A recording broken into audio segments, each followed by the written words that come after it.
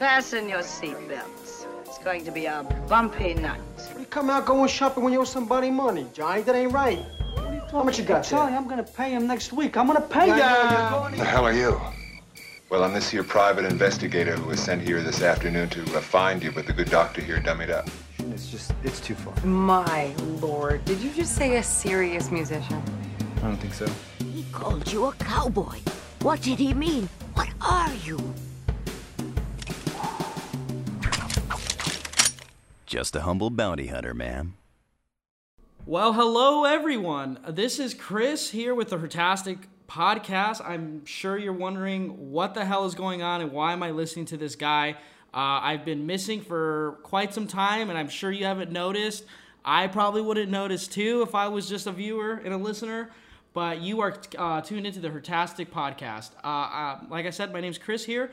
The reason for the absence, as you can probably assume, I've been lazy watching films, and I had no thoughts about them because I don't know anything really about them. So, in fact, I just do this as a hobby to impress my friends who aren't even impressed when I do it.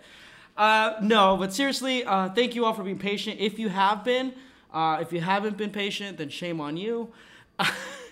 But I am really excited about today's episode. But before we get started today, I just want to thank you all to all my listeners for listening to the last two podcasts. The last two were on the Scorsese controversy with the Marvel universe and what is cinema with Daniel. That was a lot of fun. And then the first episode we had here was about Nightmare on Elm Street 2, Freddy's Revenge, and how that is perfect cinema here at Hertastic Podcast. So if you haven't listened to those, I highly recommend them because they're probably better than this one. But I think I got something here that I think that'll really impress you all. I have my dear friend and YouTube sensation since Pro Jared, I believe.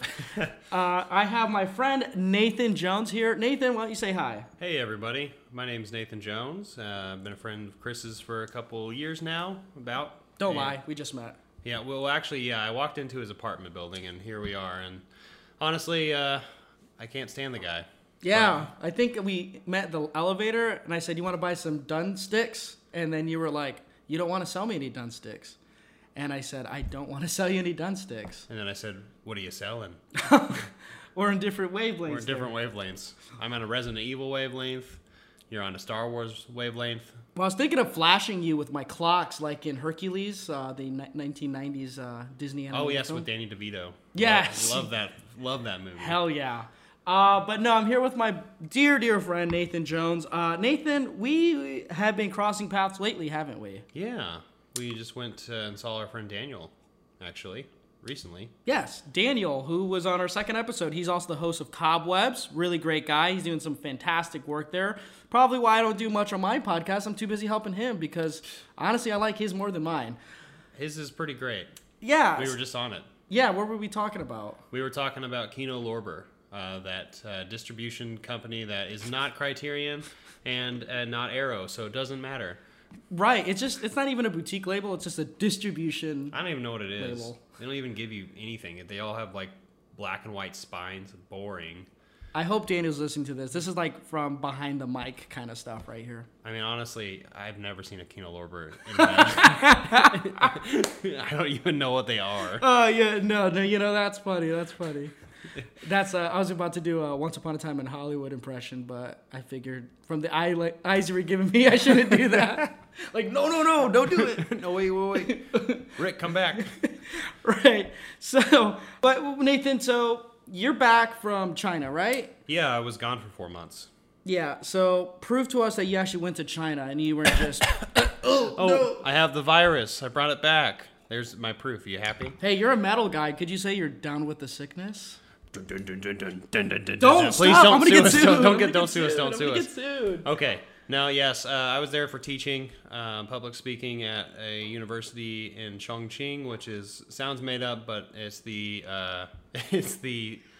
it's one of the biggest cities in the world. It's got 30 million people in it, and I taught public speaking. It was really fun, and plan on going back. Hopefully, when all this stuff goes downhill. Yeah, unlike me, Nathan actually has a real job. He works at the university here in Springfield, Missouri State, I believe. Yep, Missouri State. I was making sure. I didn't know if you were SMS boy. One of those jewelry kids. Oh no. I ain't no private boy. There you go. So, but he's been kind enough to talk about. Well, Nathan, we talked about a lot of stuff since you got back, because honestly, you get all my demented humor and my pessimism towards film. Clearly. I just met you in the elevator, remember? Oh, right, and you heard me talking about how cinema's dead because Martin Scorsese said so. I'm like, hey, do you have a podcast? Let's get on this thing. I got a mic right here, baby. That'll be $5. That's a Kung Pao reference we're making right now. We could do the whole thing on Kung Pao. We really could. But before we do that, I want my listeners, if there are any, to know some things more about you and your film tastes, and also a little bit about mine. Because right now, all they think I love is Nightmare on Elm Street 2 and Scorsese being God. So they're really not entirely wrong. I think you could agree with that. Yeah. But I'm a little late to the party, and I'm really embarrassed that I think FlickPick even beat me to the punch on this. Now, if you watch my YouTube channel, Hertastic Reviews, it's not as good as Nathan's, but I do like to blast the FlickPicker on there. Yeah. But here's what I wanted to do, is I want to talk about, and be ready, because I know it's a little crazy for some, but we're doing a top 10 decades list. Shoot. These are our top films of the decade. We put a lot of thought and effort into putting these movies on here. About 10 minutes. Yeah, I mean, we had an idea. Sipping on some wine. It's good for both of us, We were watching a YouTube rewind, and we saw some clips. And we watched some of Will Smith cringing it up on that rewind from last year. Oh, yeah, that's right. I feel like I'm having more fun here than on my YouTube channel where I was dancing and singing. I liked the part where you were watching my video that with me and Steven in the very beginning, and you're just like, this guy doesn't know anything. And then go straight into whatever the hell you did. Right. Well, on your channel. I'm sure everyone's wondering, what the heck's this guy talking about? So I'll make sure to put a link to your channel down below, because that's just how nice of a guy I am. Oh, thanks, man. Yeah, check out Nathan Jones. Type in Nathan Jones movie review. If you type in just Nathan Jones, then you'll get the Australian wrestler, who is pretty sweet. I remember watching him back in the day, right after watching Troy.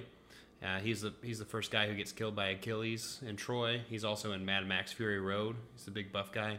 Oh, I thought his name was Ray, the Ram, like from The Wrestler, the biopic film. Ray the Ram. You're trying to do a Rey Mysterio thing? Yeah. I asked Mysterio. Whoop, my bad. Okay, so we're all right. Woo! Back to reality. Oh, there goes gravity. Hey, if you haven't watched the Oscars, Eminem's there, so check that out. What? Spoilers. But no, we're going to be talking about the top 10 films of the decade. These are subjective, but I like to think Nathan and I know somewhat more about film than the average person who complained about Parasite being subtitled. Oh, God. So I think this list, it might resonate with a few people. Yeah, I hope so. Well, we'll see. We might even fight a few times. Uh-oh. That's good. That's just our nature. We argue. Yeah. Actually, if you can't see it right now, but I actually have a gun against his head right now. Yeah, I know. He was saying, hey, if you don't say that Green Book isn't in your top 10, I'm going to blow your brains out. The Deep South. Yeah. Oh, goodness. All right. So, you know what, Nathan? I'm going to spring a question I didn't prepare for you. Okay. So, watching my channel and, being on your channel from time to time, my favorites are not top 10s, they're usually top 5s. So this is a little harder for me. And you might notice that I find it hard to make lists, so I always love you doing an honorable mention. Do you have an honorable mention film from the decade that just missed your list? I have 2. Actually. I'll allow 2. Okay. And one of them may or may not be on your list, so I'll just say the one. Okay? So the one that did not make my list was the superhero movie that got me into superhero movies, and that was The Avengers in 2012. I honestly think this is where the history was made. And so there's a way when you asked me to make this list, there's different ways you can kind of come at this. Oh, totally. You can totally do it in a subjective way, which you could put that into your lists. But you could also look at it from kind of what it means for the history of cinema, what it means for the current climate and the current culture of what's going on in the world. So for this particular film, I thought about it because I watched this movie 5 times in theaters. I remember really just loving it because I love Joss Whedon. I grew up on Buffy the Vampire Slayer and Angel, and so I just really love Joss Whedon's writing. And so seeing Iron Man, Captain America, Thor, Hulk, new Hulk at the time, it wasn't Edward Norton, but we also have Scarlett Johansson, who is Black Widow in that, and a few other people that I didn't mention, but it all worked together and it was awesome. I didn't see that coming at all, and it makes so much sense for you because when I say we, I mean if anybody follows some of my life on social media and my videos, is Daniel and Seth, my roommate, and you. We're always constantly talking about film. And when we talk about Marvel films, whether it's games or just messaging each other rankings, that's how big of nerds we are. We talk about ranking movies. Oh, yeah. Yeah. We usually drink when we do it, but... Right. When it comes to the Marvel conversations, you're the one that defends the Marvel's Avengers first film the most. Mm-hmm. And I always found that interesting. And we never really talked about that. And I kind of am pretty jealous, I would say. Because full disclosure, I didn't see that movie in theaters. I seen most of it. Okay. You haven't seen it all. I'm unapologetic about it. I don't think I'm missing out now because that train has kind of left the station. All right, Scorsese boy. Well, I just saw Train to Busan. I'm kidding. I just saw Train to Busan, That's and a great so movie. trains are my big thing right now. Yeah, and now you're gonna go watch Thomas the Train. That's at The night. Commuter, and start murmuring things at night like Liam Neeson. If you heard about that, actually, that's a pretty inappropriate joke. But I really applaud that, and I know talking to you, you are a big proponent for Joss Whedon's work and who he is and what he means for not just film or whatever, but for pop culture. Yeah, and he did a lot. He did a lot of the groundwork, especially for feminism, especially in the '90s too. Yes. Yeah. And Sarah, I didn't watch Firefly a lot, but I damn knew who was Sarah Michelle Gellar. Oh yeah. And I still do. And she still never messaged me on MySpace when I messaged her. Freddie Prinze actually owns it. Yeah, that's why I He can't watch runs it. Scooby-Doo from Yeah. James Gunn anymore. Anyway. What about yours? Honestly, this was tough, but I think I'm confident in saying was definitely Social Network. Okay. It's a really good movie. Yeah. Yeah. It's a movie that started the decade because it's a 2010 film. Yeah. David Fincher did Alien 3. Growing up, I liked Alien 3. Not the David Fincher movie that most people mention, but go on. Well, I'm sure everyone thinks I'm an idiot when it comes to film already, so there's the evidence there. But David Fincher's Social Network, goddamn, that movie was a movie I watched on repeat consistently because it came out in 2010, and I was a freshman in high school, and social media was blowing up. I had a phone. I wanted to talk to all my new friends, and I wanted to try and see what the girls I had crushes on were doing so I could talk to them at school because I was weird and still am.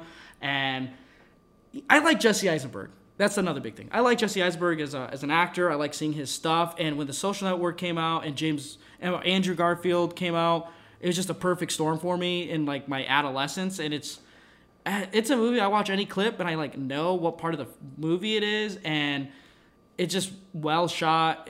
That's just what it is. It was very impactful to what the rest of my life is in terms of social media, what it means to me. You see Zuckerberg on the news still. You still even see Jesse Eisenberg doing stuff, and he was nominated for that. And I always get pissed off when I think that Andrew Garfield lost to Christian Bale in The Fighter for Best Supporting Actor. That wasn't particularly a strong year. No, there was a lot of great nominees, but I think what was it, King's Speech? I think that ended up winning. Yeah, I actually like that movie. It's not something I've revisited, but it's a good movie. Well, you revisited the guy's works by watching Cats. Oh yeah. That's a whole different catastrophe to talk about. That's great. It's a fantastic movie. Oh yeah. Watch it with other people. Yeah. It's interesting you talk about this movie because I actually have a very polar opposite opinion of it, especially when I watched it because I was exiting high school because I'm a little older than you, and so social media was not really I didn't have so much of a grip on me. True. And the thing with this movie is I watched it. I had watched Seven in the past. Yeah. And I had watched other Fincher films, which I'm literally blanking on Not right Alien now. 3. Not Alien 3. I would go on to watch like Gone Girl. I saw The Girl with the Dragon Tattoo. Oh my gosh, I forgot he did that. Yeah. I think that was a little bit afterwards. But regardless, I watched Zodiac. Zodiac. I saw that later. Yep. So I saw Social Network, one of the first Fincher movies I watched, actually.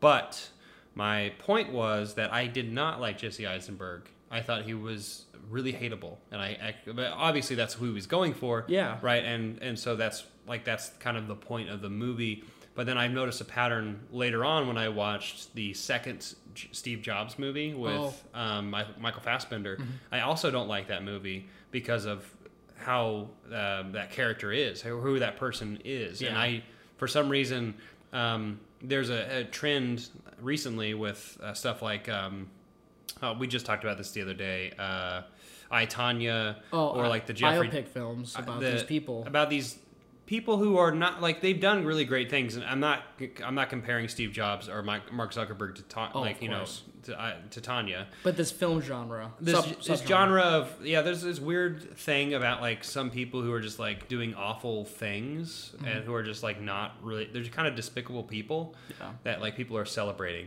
But obviously that's a side rant. Going back to this movie, though, I have revisited it before again, and I definitely have changed my mind because this was, this is like 10 years old. Yeah. And so I'm a completely different person than I was 10 years ago. Yeah, the reason it just missed the list is just I've watched some more stuff that I missed out on and rewatched again after. I was like, well, if I'm rewatching this, and it's like I feel a little more emotional attachment to it. But The Social Network always will have a special place in my heart, and I do understand like it was easy to not like because it just seemed like kind of like more style over substance at points. But like for me, it was like there's a lot of good filmmaking in that. Oh yeah, no, I get it now. Yeah, it's kind of like the Avengers thing. It's like when you first watch it, it's like really great stuff. But sometimes when you rewatch it, it might not stick or have that magical feel. I totally get that. But man, we're just already talking about just that one honorable mention. But you know what? We're going to move to that top 10 because I'm really anxious. I remember showing Nathan part on my list, and I think we already were drinking some pitchers, so hopefully he forgot that. But I didn't. Who am I? So, don't look. Yeah. Oh, whoops. Caught me peeking. But he's going to give his number 10 of the 2010s. Okay. So my number 10 is a controversial kind of pick, mainly because we actually talked about this when we were in Columbia with Daniel. But this movie is a Christopher Nolan movie. Uh-oh, I'm mad. Yeah, see. It's kind of basic, but that movie is Interstellar. We used to look up in the sky and wonder at our place in the stars. Now we just look down and worry about our place in the dirt. And it's actually my favorite Christopher Nolan movie, so you will not see any more Christopher Nolans on my list. In fact, actually, to preface this list, you only see one movie from one filmmaker for each number. Interesting. So I'm not going to choose two movies from, Christopher Nolan, for instance. Would it just be The Dark Knight Returns? Would it be his second film of this decade? Inception's in there, too. Oh, okay. And then Dunkirk as well. Oh, shoot. But dumb. I'm not doing those. Interstellar was the one that I had an emotional experience in theaters. I remember it very vividly. I was with my two former roommates. My best friend, Ben, he lives in Arkansas now, but we used to live together during the last year in college. And we went late night to the IMAX here in town. Sweet. And we watched with our other friend Curtis, our other roommate. And then we went there at like 10 o'clock. And this movie's like 3 hours long. So we got home at like 1:30, and we could not like go to bed, because we were just talking about the movie the whole time. And it's not one of those movies that's like super like highbrow or like intelligent or anything. But I just remember at that time, being so enamored by the score, so enamored by like all of the visuals in the movie. Like there's this weird scientific connection to love, which is kind of the theme of the movie. And there's it's all these things that just like it fit everything that I wanted at the time, at that moment in my life. And it's still, to this day, I still love it. I still listen to the soundtrack. In fact, today, as I was at my office, I was listening to parts of Interstellar, just have ambient background music in my Yeah. Right. It's like one of those films, part of the subgenre of astronaut films. Like when you think Gravity, First Man, The Martian. Yeah. I'm blinking on Ad Astra, which I haven't seen yet. Right. But and also came out a little bit after that. Right. Too. So I have to, that's why I'm always, because we talked about it in Columbia too. I don't know film because I don't invest in Nolan films. Not because I don't like them. It's a weird filmography I haven't really delved into before. I don't know if I'm intelligent enough for it or if it's like I missed the kind of the train again for it. But man, that's a movie I need to really watch very quickly because it's either in people's top 10s or it's in top 10s like should not even be in top 10s. Right, a lot of people don't like it. It's such a polar film, yeah. And I really want to check it out because I love that kind of shit stuff. Whoops, almost cursed on the show. Can't say that. No, can't. The censors. They're following me back from China. Oh no. But no, that's a movie especially when you were talking about it and watching you and Daniel discuss it, because it wasn't a debate, it was just discussion of the pros and cons of it. I was fascinated. Because Daniel doesn't like it. Right, Daniel doesn't like it. And his points make sense, but I have no clarity to why those are for what they are. And you love it, and I hope I can attach emotionally to it. So that's really fascinating that I didn't expect it. I didn't even think it being like your top 10 at all, because it's just, I wasn't sure how much it was embedded in you. Yeah, but also I will say, if you ever do check this movie out, try to watch it in like the best sounding area or best visuals that you can, and like obviously like dive into the movie. Don't like get distracted. Yeah, because it's a movie that demands your attention a little bit. It's interesting, those astronaut films. They're either I watch them all the way through, which is majority of them, or sometimes it's like I avoid watching them altogether because I'm not sure if I'm ready. So like Interstellar's one of them. 2001: A Space Odyssey is another one. Yeah. So man, that would be a very, very interesting double feature, I feel like. But, ooh, yeah. A lot of attention span. Yeah. Oh no, I bit too much more than I could chew. What about your number 10? My number 10 is going to piss off a lot of people, and that's why I love it. But it's also a film I will explain why I like. It's number 10. Just missed out. It just beat out The Social Network, and that's Yorgos Lanthimos' The Lobster. God, I love this movie. Now, have you thought of what animal you'd like to be if you end up alone? Yes, a lobster. A lobster is an excellent choice. If you encounter any problems you cannot resolve yourselves, you will be assigned children. That usually helps. This movie is great. It is, the problem I hear about this movie is that it's a little bleak. It's a little dark. And it's humor. It's a black comedy, essentially, but it's also a social commentary, which I love a lot. Yorgos Lanthimos is a director I adore, but at times get a little not confused, but kind of like questionable. Frustrated sexually, fitting to The Lobster. But he's sometimes like okay, I've seen 4 of his films. I've seen the first film I saw with him was The Lobster. Second was I'm blanking right now. Killing of a Sacred Deer? No, it was Dogtooth. It was The Favorite.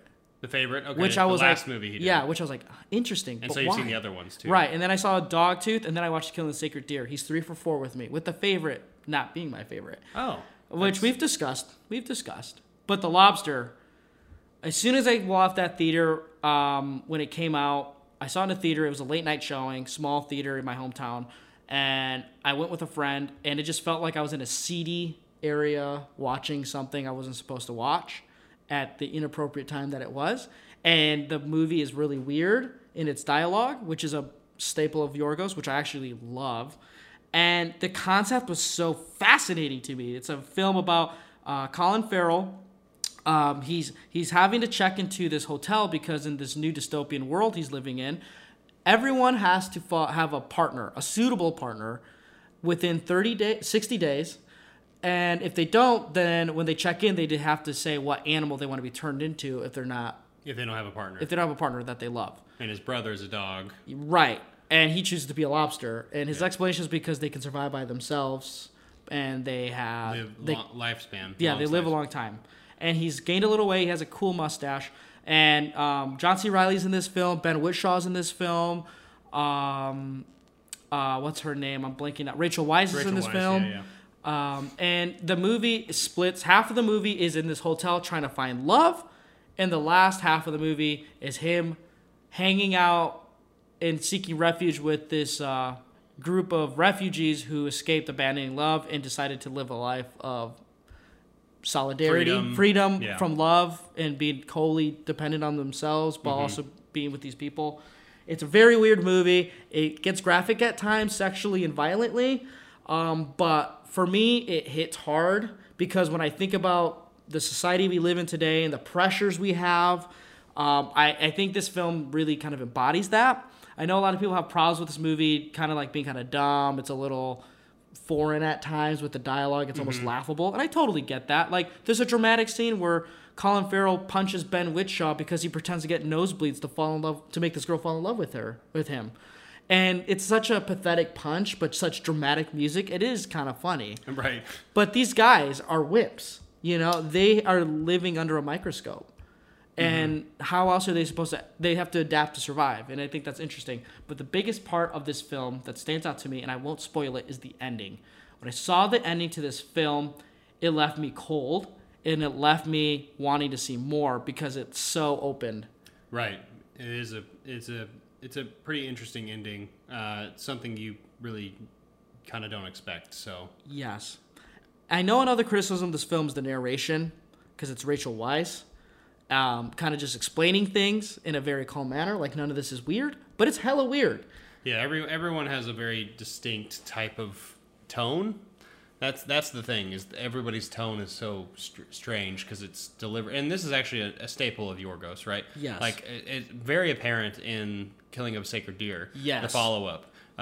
It's almost identical with the tone of like people's acting and how they're like talking to each other, even though they're both very different style types of films. Because this one's a lot funnier, The Lobster. Yes. Obviously, because it's like that social satire. Yeah. That's delivered in a very unique way. Yeah. It's not a movie for everyone, and I totally acknowledge that. But for me, I love the film to death. I'm so glad I saw it, and it's always left an impression. I've seen it 3 times, and I still never get bored of it. Yeah, So, it's a fun movie. Good pick. yeah. That's why I use that as like a template to my relationships these days. Uh-oh. Just kidding. What's your number 9? Repression. What's your number 9? My number 9 is it's a third part of a 3-part series. Uh-oh.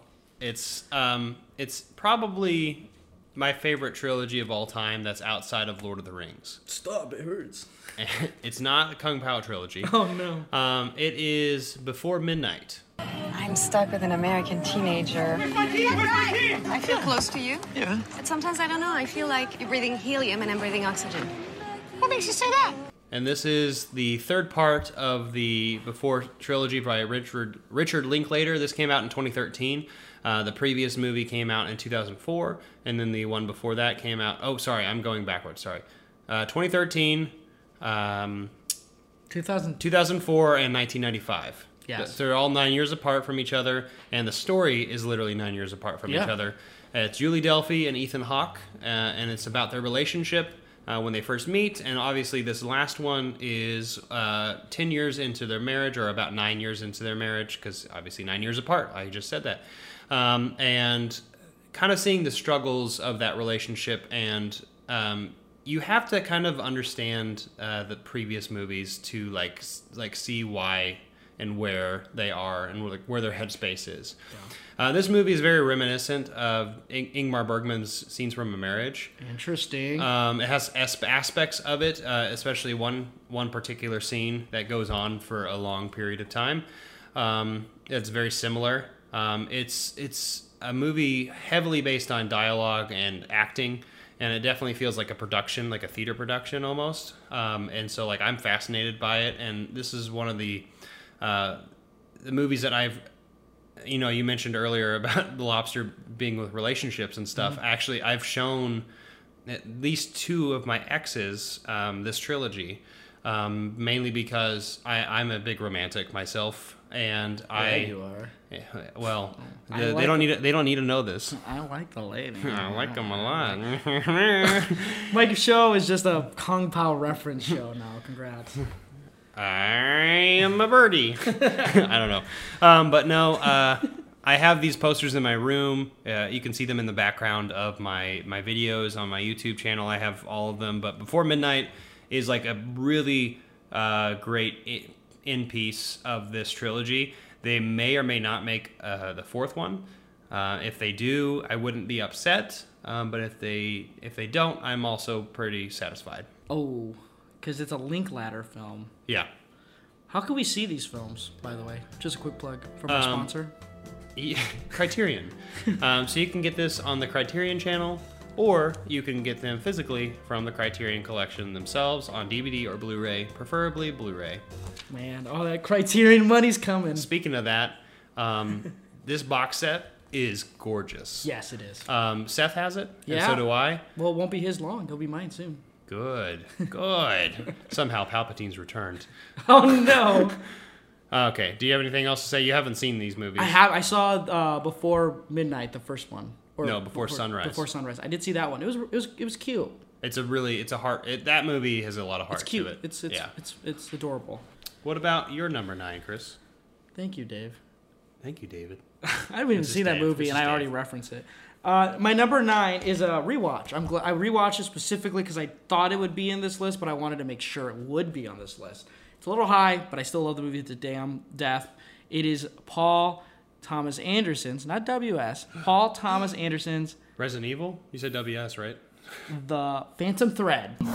Stop playing this game. What game? What precisely is the nature of my game?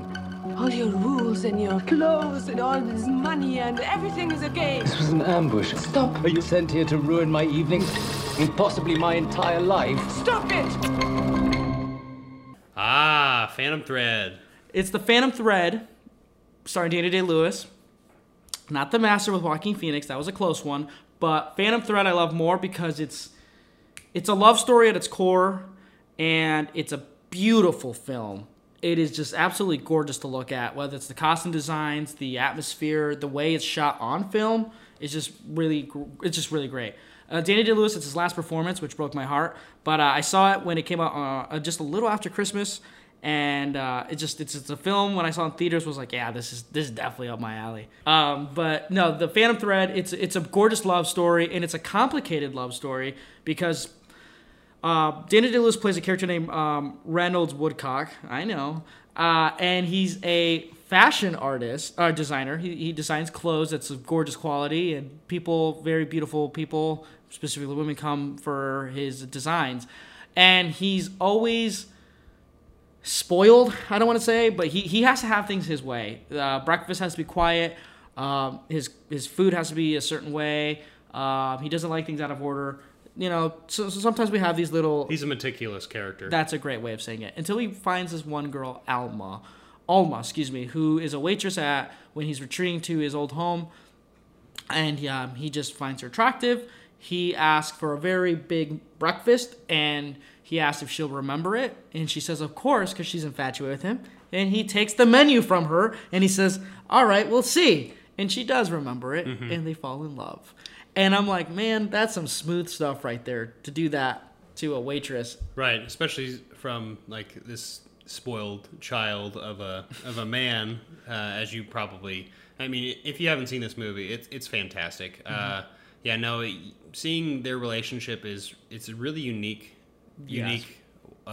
expression, and it's a really, really great film. Just from stylistically, how it's like made. Obviously, I guess it's perhaps the last Daniel Day-Lewis film, so to speak. But also P.T. Anderson has been making quality films practically his entire career, and so he's very meticulous, and he also is very like attention to detail oriented. And so this movie, it feels like details are what mattered the most in this movie, which I love so much about it. Yes, and what I love is the script. The script is fantastic. It has so much iconic, maybe not yet, but I think soon it will be, iconic dialogue and scenes from this film, whether it's Reynolds Woodcock telling Alma that her just eating toast is like as if a horse just came through this room, or that when she's bringing tea and it's not the way he likes it while he's designing clothes, and he goes, yes, the tea is leaving, but the distraction is here with me. It's not leaving Alma. I feel like these kind of scenes will stick in the minds of the viewers once they give this film a chance. So it's my number 9. But not just that. Also check out Johnny Greenwood's score in this film. Yes, Johnny Greenwood, the guitarist of my favorite band, Radiohead. He does a lot of P.T. Anderson films, all the way back to, I think, There Will Be Blood. Yeah. And it's phenomenal. This score is like absolutely amazing. I think it was my favorite score of that year, actually. So yeah, it was up there for me too. What's your number 8? That's actually who I wanted to win for that Oscar. Yeah, I'd like to see a Radiohead. My number 8. All right. So my number 8 is actually, I picked it as my number 8 kind of on purpose. Who you can see this coming from. So this number 8 is actually one of Quentin Tarantino's... Yeah, you can see where I'm going now. We did the same thing. Yeah. Oh, really? Well, with the numbers game. Oh, I see. So my number 8 pick is The Hateful Eight. Okay, everybody, hear this. I'm taking this woman to hang. Rewards $10,000. That money's mine, boys. Oh, that's interesting. By Quentin Tarantino, which came out back in 2015. I really love this movie. It's actually my favorite Quentin Tarantino movie. So you think you know Phil, but you really don't. Say what again? I'm just kidding. I dare you. No, so this movie has all-star cast. I just quoted Sam Jackson, who's like in practically every one of his movies. There's also Kurt Russell, who plays a fantastic person in this. You have, why can't I think of her name? Jennifer Jason Leigh's in this movie. Channing Tatum. Channing Tatum is in it. That's great. You get a really great cast of characters in this as well, just ranging from the scummiest of people to like kind of like the wholesomest person you can think of, but at the same time, everyone has a little bit of dirt on them.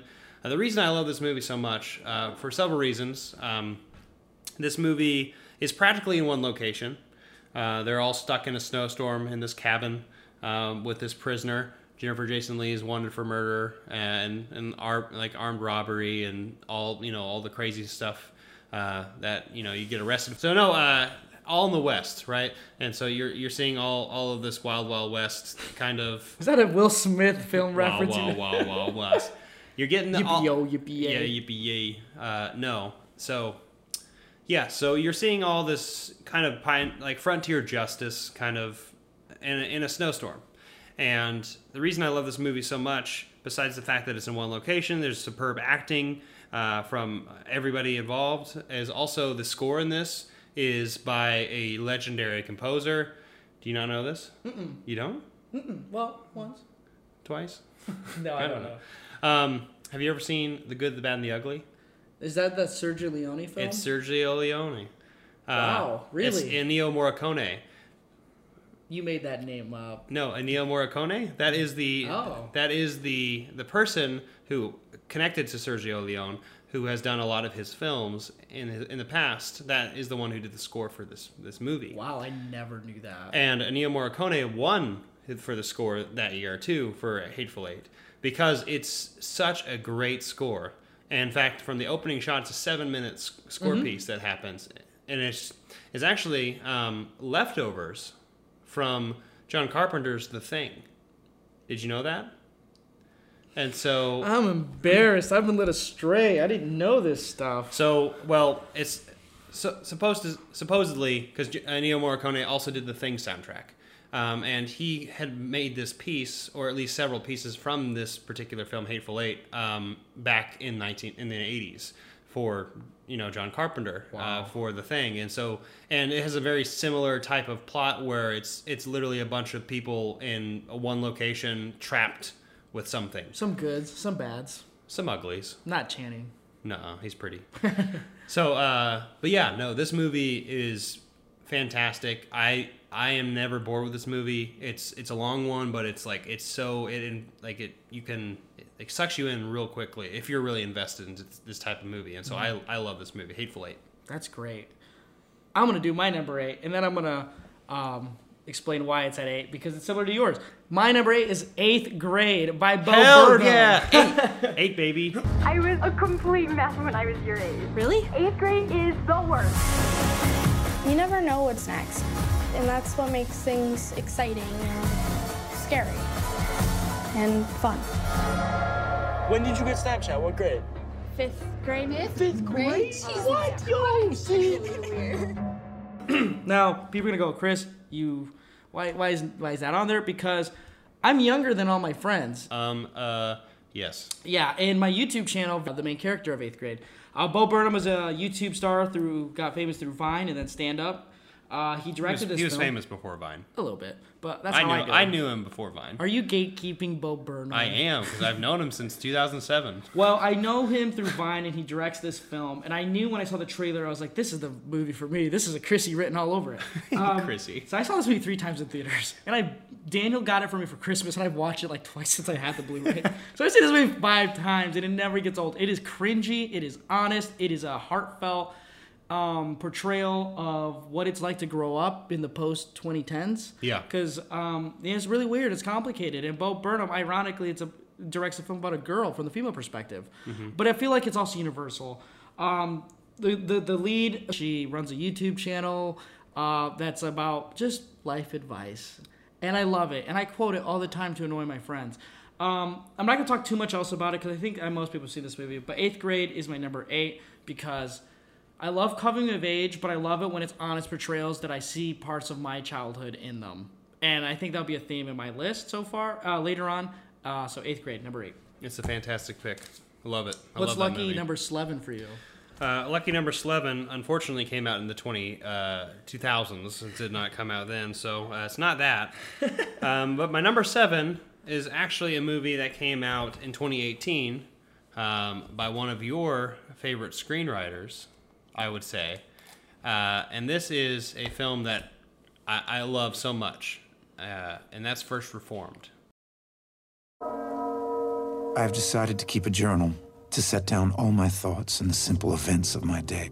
I will keep this diary for 1 year, and at the end of that time, it will be destroyed.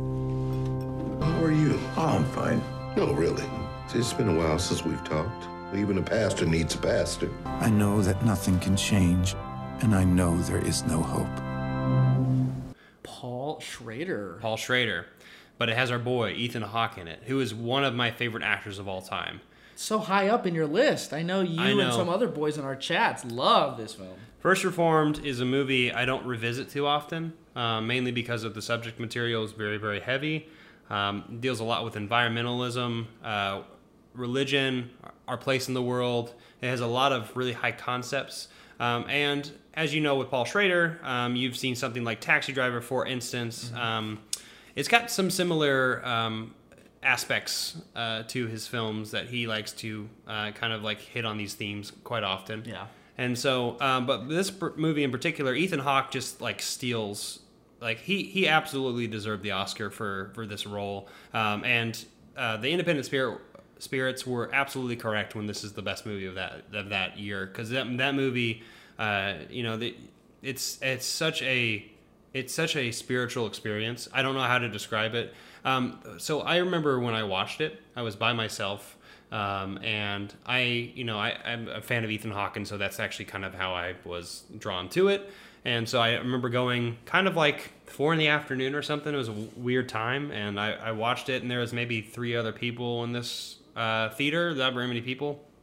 And I remember just watching it and being like put into this desolate world of this character who is in this small New England church who is practically just giving tours instead of actually leading a congregation, which is what he's been trying to do his whole life, is lead this life through God.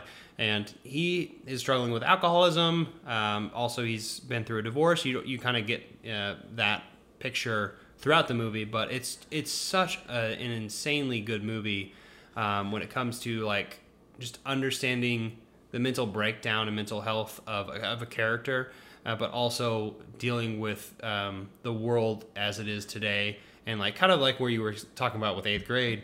It really does tackle issues that like I myself can relate to in a way, even though I've never been a priest, and I don't sure preach a lot though. I do like to preach a lot. That's right. He's getting the ruler out. I grew up in a Catholic home. Did you? I did. I do. Which is one reason I wasn't as connected with the film, I will say. I watched it because it was interesting, Ethan Hawke and obviously Paul Schrader, but it was a well-made film, and it's a movie I constantly want to revisit, and I do. But it's hard to get through all the way for me. I think it's a hard watch for sure. Right, but like when I talk to people like who lived where we're living at now in Springfield, it's a very timely film with subject matter that's very evident in the area we live in. I won't get into anything of sorts, but I feel like when I talk to Nathan about it behind the mic and stuff, I think he would agree. But I definitely applaud that movie's in there. I wish it was a little lower because I know you. I really love it. Yeah, I know you likes this film. It was my number one of the year. But, yeah. Like we said at the very beginning, I kind of made my list with the idea of like I have my subjective picks in here, but I also want to put in the films that I think are important to our society and our culture, and several other kind of criterias that I wanted to think about. So Right. What about your number 7? Well, I want to go through mine a little bit quicker because I want to hear more of what you have to say because I think your movie's a little bit more of a intellectual type. My number 7 is Coco.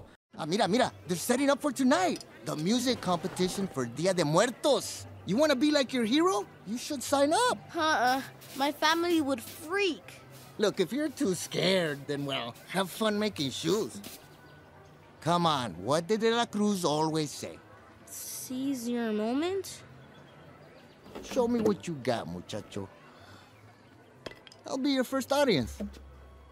I can't believe I'm putting a Disney Pixar film in here. But it's so good. God damn it, Coco's amazing. Best Disney movie of the decade. It's probably my second favorite Disney movie behind, because it's Pixar, so Pixar Disney. Okay. Yeah. I'll just include it together, but it's probably my second now behind Aristocats. Which I never expected Coco to be because I didn't see it in theaters. But man, I bawled like 3 times watching this movie. Right. And growing up, you know, I'm Hispanic and I understand the concepts that are being explained in this film, but to see it in like a movie, in a child's film, made me feel so happy. And I think this movie is very powerful for kids to see, especially if they're of a Hispanic descent. Because it definitely gave me more of a proud moment for my heritage, and at the same time, I applauded the beautiful filmmaking, and it won, I think, best animated feature, and I think the song, Remember Me, yeah, which is phenomenal. That's when I cried too. I cried too. Yeah, so number 7's Coco. Miguel, watch him. Definitely a fantastic pick. I would have to agree. I'm very happy that this film exists, and I'm very happy that this film is representing a culture that is underrepresented in movies, and especially in such a colorful way too, and in such a rich. There's like so much richness for this movie, and it's I barely watched it in theaters because it actually came back. Yeah. And I barely watched it in theaters, and I bawled my eyes out too. Yeah. Aw, cutie. Oh, what's your number 6? Speaking of emotions, number 6 is filled with emotions, but it's a very opposite of emotions, though. It was more of tears of absolute terror, honestly, and that is Alex Garland's 2018 movie, Annihilation. Yes.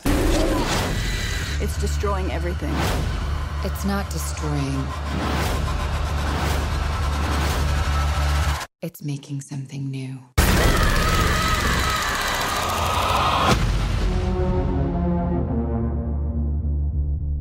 This is a movie that just missed my list. I'm so excited you put it on there. So Annihilation fucked me up. Yeah. This movie I had no idea what to expect. I have been a fan of Alex Garland's for a long time. Yes. I am a big fan of 28 Days Later, which he wrote. Yes. He's worked with Danny Boyle on that and Sunshine. Mm-hmm. I also really loved Ex Machina. Yes. Which missed my list as well. Mm-hmm. But it's a really great movie. But this movie with Natalie Portman and Oscar Isaac, among actually Jennifer Jason Leigh's in this movie too, and several other characters, all females mostly, except for Oscar Isaac. Because this is a movie, it's a science fiction movie, and it's a science fiction horror movie, and it really is only horrifying based on the fact that we're human. Yep. That's the only reason why it's horrifying to us. And so what I love so much about this movie is it's about 5 women who are in the Everglades, kind of in Florida. There's an event that happens at the very beginning of the movie that a meteorite more or less hits this lighthouse and immolates this thing called the shimmer, and it just keeps expanding and expanding, and it is slowly encasing the wildlife around it. Nobody knows what it is. People go in. They've sent in a lot of teams. Nobody's came out. Oscar Isaac at the very beginning of the movie comes out, but you can tell something's up. Like, whoa, like he's not the same. And Natalie Portman, who was his wife or fiance, I think it's one or the other. I don't remember.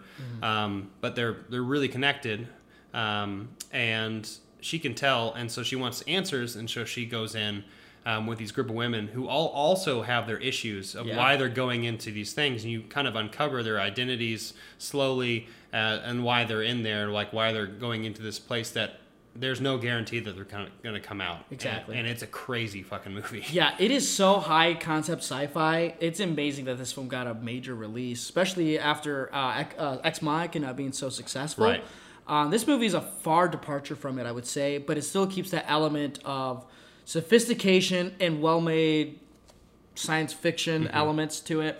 I love Alex Garland just like you, so I'm so happy you're acknowledging him because I'm a piece of crap for not. But man, that movie, like you said, that movie makes you feel very human, but also very vulnerable. I remember leaving the theater by myself when I saw it. I saw it like at 10 o'clock by myself. And I left the theater looking over both shoulders and up at the sky because I felt so insignificant and questioning so many things. Because this movie really is weird, and the score is great, but also terrifying.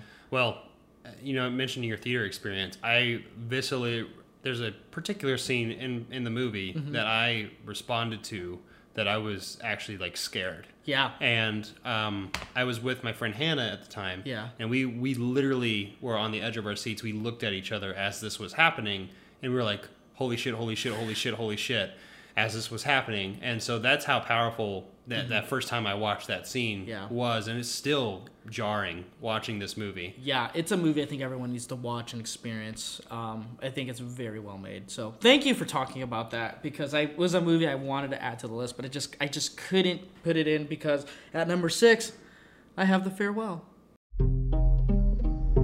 What's wrong, Dad? Please tell me. Minan is dying. She doesn't know, so you can't say anything. The family thinks it's better not to tell her. Why is that better? Chinese people have saying, when people get cancer, they die.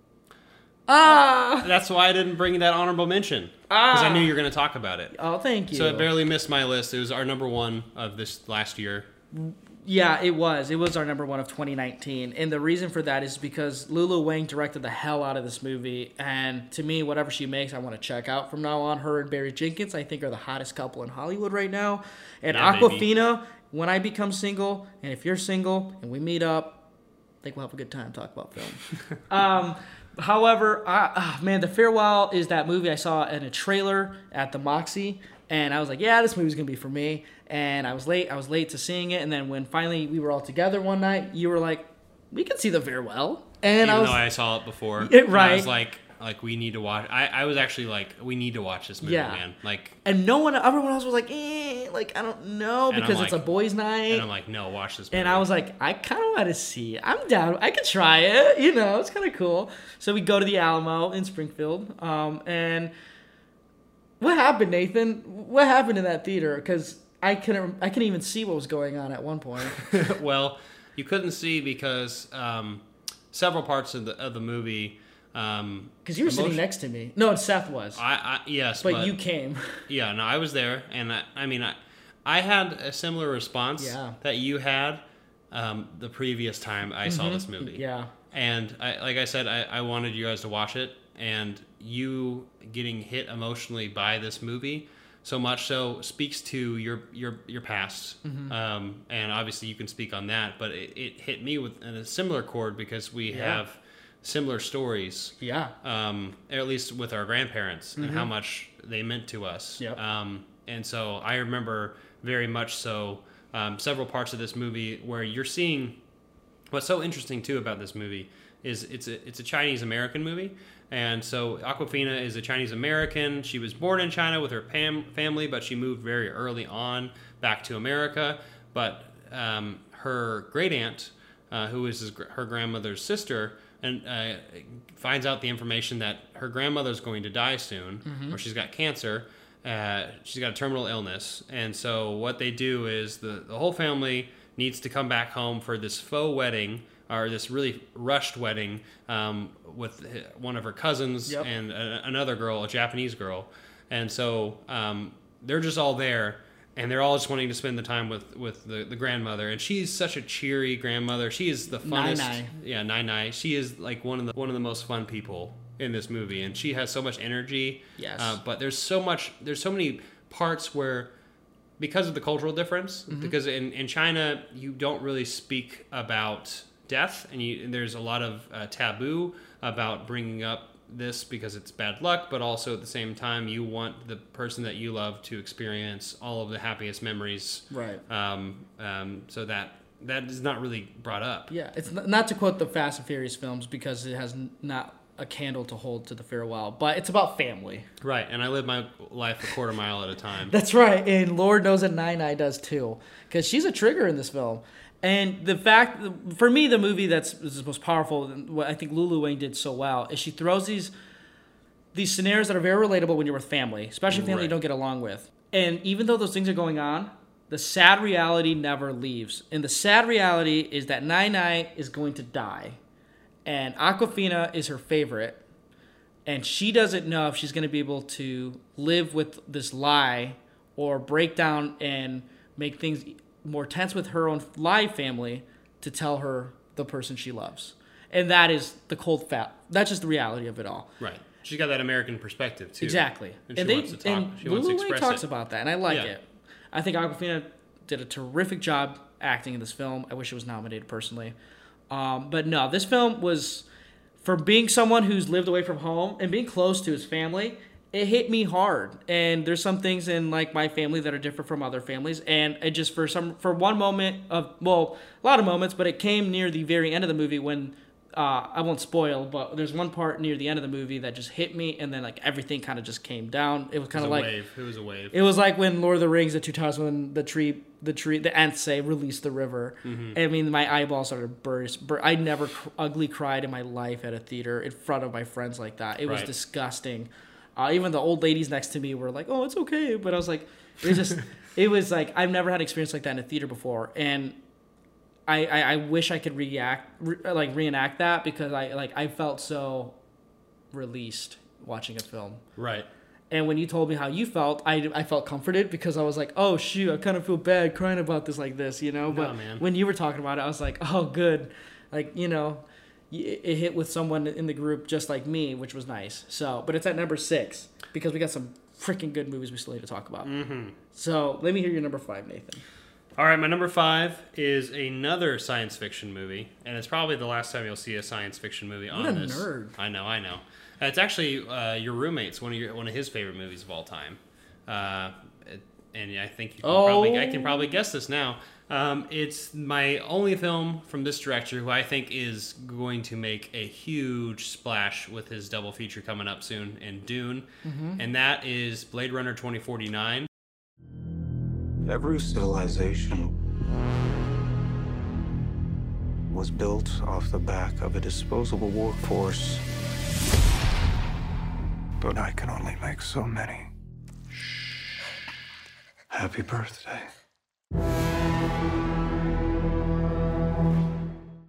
Wow, Denis Villeneuve. I respect the hell out of that. Keep talking. So Denis Villeneuve, I really, really love. I've fallen in love with his movie since I saw Prisoners back in 2013, I want to say. I don't remember that particular time period, but I remember watching that, and then I watched Sicario, and then after that was Arrival. I mean, like, seriously, I could have picked any of those movies for this top 10. Greatest movies, though, in my opinion, of the decade is Blade Runner 2049.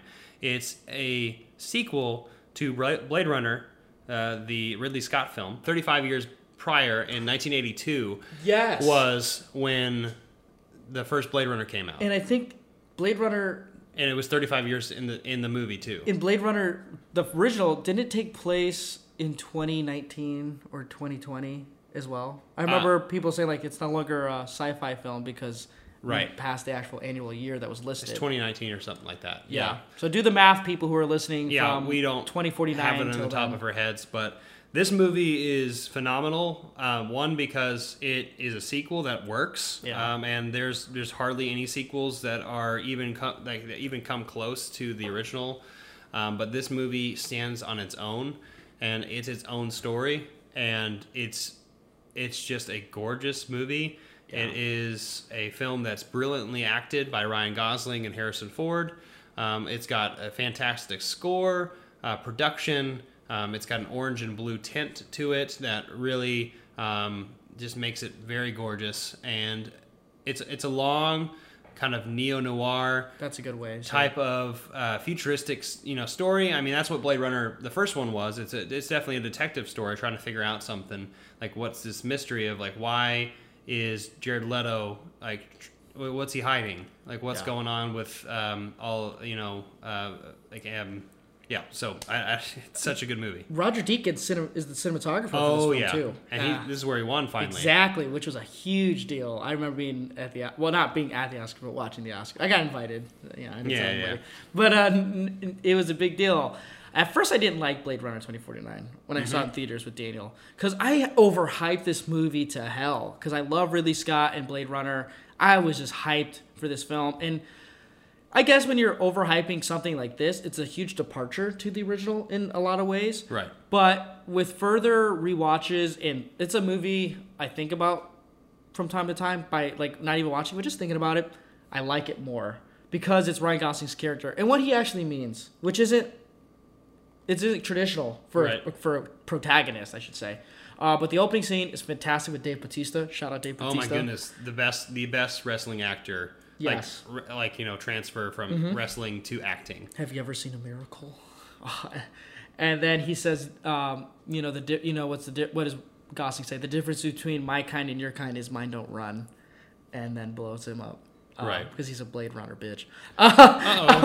Spoilers. Right. But no, I have a few criticisms with the film, but it's not worth it because there's a lot of great stuff in this. And Denis Villeneuve is a fantastic director, and I'm super excited for Dune. So. Right. The last thing I want to mention, too, is the endings of both Blade Runner and Blade Runner 2049 are, like, iconic. Yeah. I think 2... I think the second... Okay, what were we going to say? I was going to say, maybe 2 doesn't have the heights, but I can see the argument for it. Well, the reason I was bringing it up was, and Seth brings this point up, too, I think the ending for 2049 is more hopeful than the ending for Blade Runner, the first one. And so I think... with those polar opposite endings kind of in a way, they like complement each other very, very well. So that's why I think these movies are so compatible with each other. And that's why I think in this universe that like both of these movies can exist and like be like such fantastic standouts. Like they can stand out on their own and they're just so well made. Yeah, Nathan's cute, interlinked. Nathan hates being here, interlinked. Nathan doesn't know anything about film, interlinked. Nathan doesn't want to be here anymore, interlinked. Nathan wants me to read my number 5, interlinked. You're way off base. Oh shoot, my hands are sweaty. What? Speaking of Ryan Gosling, number 5 for me, La La Land. Hell yeah, we did this on purpose, dude. We're so in sync right now. I'm not gonna talk about very much because everything about La La Land's been said. City of Stars. You see, Damien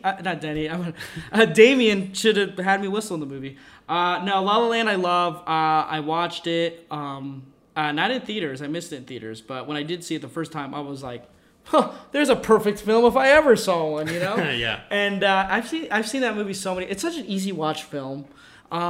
I won't talk too much else about it because it's like, it's a perfect film. I don't care what your opinion is on it. It's a perfect film. If you don't like it, you don't like musicals. And if you don't like musicals, you need to change that because musicals are pretty damn good. But I think this film has an argument to be made for being my favorite. Chris is sorry. He actually meant his favorite movie is Moonlight of this year. Guys, I'm sorry. No, there's a mistake. Moonlight, you guys won Best Picture. I mentioned Barry Jenkins before. Yeah, you're right. No, I was trying to pull a Betty. You did Betty. Yeah, Warren. From this day forward, you should all refer to me by the name Betty. But La La Land. Is it Betty a woman's name? Dun, dun, dun, dun, dun, all right, number 5 is La La Land, and I'm not going to speak much else about it. All right, let's see number 5. Great pick. Although I did guess that correct. Moonlight won. Oh, yeah. I guessed it myself. Did you Google that? Oh yeah. Yeah. I think Barry Jenkins tweeted me to say, "Hey, make sure you remind people I won Best Picture in 2018." Or 17? No, 16. Sorry, I can't think. Are we on 24? Are we on number 4 now? La La Land's my number 5. Oh, so now we're on number 4. All right, my number 4. Keep trying to peek. Is a 2014 movie. This was the first movie by this director that I liked and made me fall in love with him now, and that's Wes Anderson, and that is The Grand Budapest Hotel. Why do you want to be a lobby boy? Who wouldn't? At the Grand Budapest, sir. And so my life began. Junior lobby boy in training under the strict command of Monsieur Gustave H. I became his pupil, and he was to be my counselor and guardian. The police are here. Tell them I'll be right down. Wow, this guy really talking about Wes Anderson on my podcast right now without asking for permission? You probably Tarantino's probably your favorite, director, and Wes Anderson you love for his aesthetic, then his filmmaking. Right. And Dark Knight's your favorite movie ever. Yeah, I'm gonna go see the movie party. Yeah, and you probably love watching the Fast and Furious movies too. I did just watch Fast and the Furious last night. Yeah, that's actually true though. No, I'm just But I actually want to plug my podcast later on because there's actually something we're gonna do. Please do it right now. So speaking of Fast and the Furious and podcasts, since we're on one right now, a little fourth wall break. There is so my roommate Joseph and I, we had a podcast last year, Whistlemania. And what we kind of did was our whole spiel was practically picking an art house film and it's just a trash film. And we had 2 different lists that we generated, and we did random numbers, and then we paired them together, even if there was no cohesion whatsoever. So the only time it actually worked, like there was actually cohesion, was Cruel Intentions and the South Korean film The Handmaiden, which was all about sex. Like that whole entire, all of that's about sex. But I mean, you get the point. We mashed 2 things that are really terrible pairing combined. And so speaking of Fast and the Furious, this morning Joseph and I actually figured out that we are going to start a new series. Kind of a new fresh start with Fast and the Furious being the bad movies. We're calling it Fassbender and the Furious, and we're doing all the Michael Fassbender films. So, not Michael Fassbender. God I wish, because I wanted to see Fast and Furious with hunger. That would have been good. It's not Michael Fassbender. It's why can't I think of his full name? Help me out. Do you not remember? My biggest question is when Rainer Werner Fassbender. Oh. Yeah. So his filmography, he's a German director, did a lot of work. He's done over 30 or 40 films. He's done a lot, and a lot of his films are in the Criterion Collection. But anyway. Sounds like Wes Anderson. Right. So, well, anyway, we're doing the Fassbender and the Furious, and so, yes, check out Whistlemania, and we will do that sometime in the future. So let's go back to, number 4, Grand Budapest Hotel. This is a movie that really kind of put me on Wes Anderson's map. I had previously watched Life Aquatic when I was younger. Didn't understand it at all because it was my age. I just didn't know what was going on. I'm like, Bill Murray. Okay, I don't know what's going on, so I don't like this movie. And then I watched Moonrise Kingdom, which I think is your favorite, possibly, of Wes Anderson's. Yeah, I would say that's probably accurate. But I hated this movie because I hated the kids. They were so precocious and like so annoying that I did not like this movie. It's around the same time that I didn't like The Social Network, right? There's a specific type of person I did not like when I watched these movies. I like Moonrise Kingdom now, by the way. Yeah, good. But I watched Grand Budapest Hotel. I remember I was with my roommates I wasn't with my roommates. I was at the apartment that we all had, and they were out of town. And I had just like I was on a whim. My friend Curtis had HBO. This movie was streaming on there. I was like, okay, let's try this movie. Absolutely love this movie. Ray Fiennes just crushed it as the main character of this movie that has the zaniest plot and the setup with so many of, obviously, Wes Anderson's cast and crew, Bill Murray. You have Jason Schwartzman, Owen Wilson, I don't know, Tilda Swinton, Adrian Brody, Bill Murray. I don't actually know if Bill Murray's in it. No, he's in it. Why am I? There's one other person. He's actor. Willem Dafoe's in it. Oh yeah, he's that's hilarious right. in it. There's just so many people in this movie. I mean, that's just kind of a mainstay of Wes Anderson anyway. But yeah, this movie is just great, and it really just kind of solidified why I'm like, okay, maybe I should readjust my thinking on Wes Anderson. And then I watched Rushmore, Royal Tenenbaums, I watched Life Aquatic again. Love Life Aquatic now. Yeah. I've seen most of his movies. Isle of Dogs was okay. Not fantastic, but I did enjoy Fantastic Mr. Fox a lot more than that movie. But I'm really looking forward to The French Dispatch. Yep. His newest upcoming movie. He's kind of a basic one, but I literally think Grand Budapest Hotel is his best movie and has been my favorite. It was nominated for Best Picture. I mean, it's a good movie. Yeah, and it's got a new Criterion release because we got to mention baby. it. That sweet Criterion money we're getting. Send us money, Criterion. Yeah. Send us some copies. You know what's interesting? I actually saw that movie in theaters when it came out. I didn't. I was young. That's weird. I was young. For some reason, the quirky awkwardness resonated with me, and my aunt, Tanya, I believe, took me to go see it. Oh. Yeah, go figure. Shout out Aunt Tanya. Number 4. My number 4 is by debatably my favorite screenwriter, scriptwriter, and director. And I say this cautiously because I've had some wine. We've talked some cinema. Oh, yeah, I'm out of wine. We'll fill you up, buddy. Don't worry. Yay. So I'm cautious, but he's up there as one of my all-time faves. And he's only at number 4, which says something. And that's Francis Ha. Oh. No. Yes. No. Yeah, no. Yes, I'm the one with the tax rebate. Can I take it? Fine. Just because you bought dinner doesn't mean I'm gonna sleep with you. I'm not trying to sleep with you. No, I was pretending to be a liberated woman. Oh, I got it. Thanks for paying. That's very sweet. You're a lady. I'm sorry, but the card didn't go through. Do you have another card you want to try? Oh, shit. Sorry. This is a debit card? Only credit cards are cash. Okay. I'm so embarrassed. I'm not a real person yet. Ooh. Another Criterion release. Criterion, send us some copies, even though we already own these. Please. Noah Baumbach I discovered early on unintentionally, and I've never stopped being obsessed with his work. I've seen almost every single film that he's made, except Madagascar 3. I didn't want to watch that because he wrote the script for it. True story.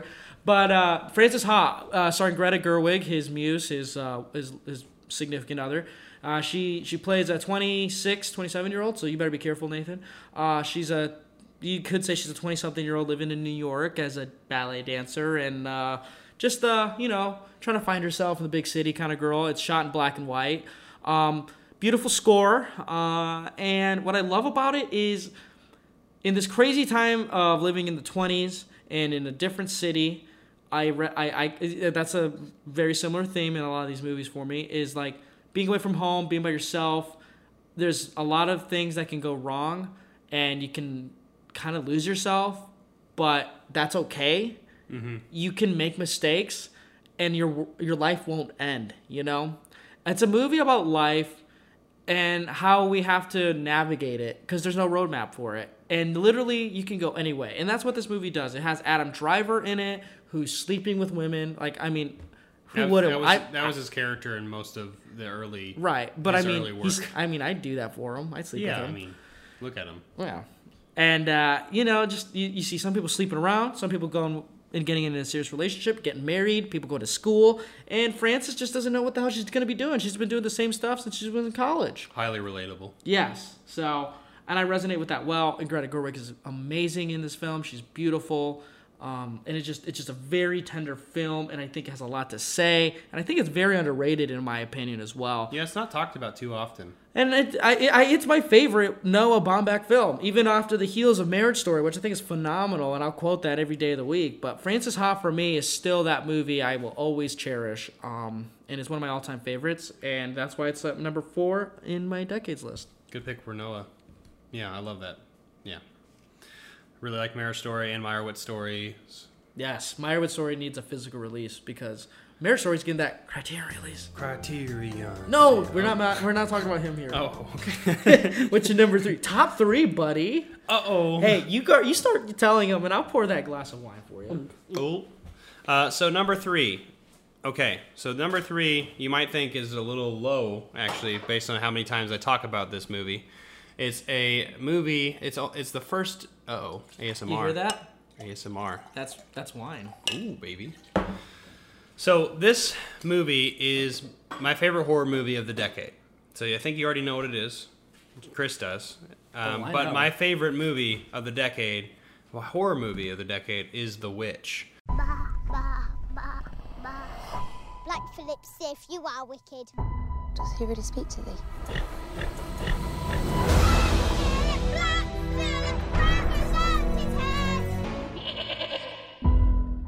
And this is by Robert Eggers. This is his first movie that he ever directed. And this movie is just a phenomenal film. It came out in 2015. I remember exactly where I was when I watched this movie. I was in Ozark, at the Ozark B&B. Go Tigers. Go Tigers, am I right? Seth and I are both Tiger alums, so we can talk about that. And so is Daniel, too. I'm an Eagle boy. Uh-oh. Just kidding. But, yeah, no, you're not. Don't try to put that Nixa stuff on us. If you're a local listener, you'll understand what we're talking about. Dial this number right now to get to this station. Okay, yeah. Let's go. The Witch, right. So I remember I was in Ozark, and this is a very small town, kind of a theater. It's kind of a bigger theater, though, for a small town. But anyway, I remember watching this movie. Didn't really know what to expect. I was by myself.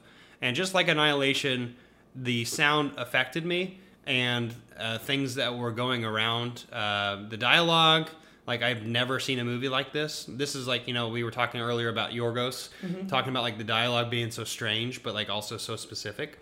So Robert Eggers, this is a 16th century... New England folktale. That's kind of how it's presented. It's a movie that is kind of like the very first families kind of going into America, into the woods, and into the prairie, and like trying to figure out themselves. But it's also very Puritan. It's very religious. Has a lot of religious overtones. And so, the very beginning of the movie, the father is cast out for some sins in the community, and his family has to go with him. And so they build this cabin, on the outskirts of like this wooded area, and shit starts going down. They think that Thomasin, who is played gorgeously by a very young... What's her name? Anna Taylor-Joy. Is this her first film too? Well, was this her first film?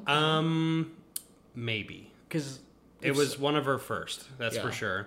But yeah, no, I mean, so like I said, she is being mistrusted the whole time as being a witch or not, because her youngest brother disappeared, and you don't know exactly what happened. The baby Could you say because witches be crazy? Witches be crazy. Oh. I'm scared to even put that in here. Uh-oh. But anyway, this movie is everything that I want in a horror movie, and this is actually kind of the start of kind of a lot of the modern horror movies that kind of exist, and at least in my eyes, at least the one that really kind of lifted I guess the A24 horror movies, or like kind of that atmospheric type of horror, that dread, that satanic horror that I really, really love. And so I'm a huge fan of this movie. What do you think about The Witch? Man, when I first saw it, I was terrified. I didn't know what the hell I was watching. I was like, this is a new type of horror that I didn't even know could exist. I love the atmosphere. I love the vibe of old England. It had never been done. New England. It never really been done before, I felt like, at least when I was watching movies at the time. it's still a fun watch. And what I mean by that is, like, I can be by myself, turn it on, and still be scared. That score is terrifying. Oh, I have it on vinyl. Yeah, I know you do, buddy. Among other things from this film. Nathan literally, like, is the witch. Like, he wears a shirt, he has the vinyl. Clickety clackety, clickety clackety. I be the wicked witch of the woods. He does this every time we watch it. Nah, just kidding. But the other thing I love about it is the symbolism, which is very evident in Robert Eggers' films, is symbolism. Oh, yeah. And this movie is... That and The Lighthouse, which is the only other one. Right. And I'm glad you talked about A24 or A24, depending how you say it. This was the Kickstarter. It put it on the map, at least when I started noticing. Right. I mean, The Spectacular Now existed before it, and there are a few other A24 movies, but like I want to say The Witch kind of kickstarted their horror. Right. And I mean, my goodness, how many A24 films have you listed already in our top 10? Right. Like, Eighth Grade, First Reformed. This is foundational cinema, boys and girls. Yeah. A24 is a really big contender for this decade, for sure. It's the best film of the decade, A24. It's A24, and everyone knows that. Yeah. So what about your number 3? Do you have anything else to say about The Witch anymore? It's streaming, and you should just watch it and buy it. You really should. It's such a good movie. Yeah, the ending still sticks with you no matter what. Would thou like to live deliciously? Yes, the devil is so sexy in his voice in that film. My gosh. Don't spoil it. My number 3, it's funny that he's talking about something so satanic, but I'm going to be talking about a film that it's basically a character study. I'm just kidding. No, it's one of my all-time favorite protagonists in film. I'm obsessed with this character and this entity. What I mean by that is, like, it's a film, it's a graphic novel, it's a successful band I listen to, and it's made by one of my all-time favorite directors. That's Edgar Wright's Scott Pilgrim vs. the World at number 3. Not so long ago, in the mysterious land of Toronto, Canada, Scott Pilgrim was dating a high schooler.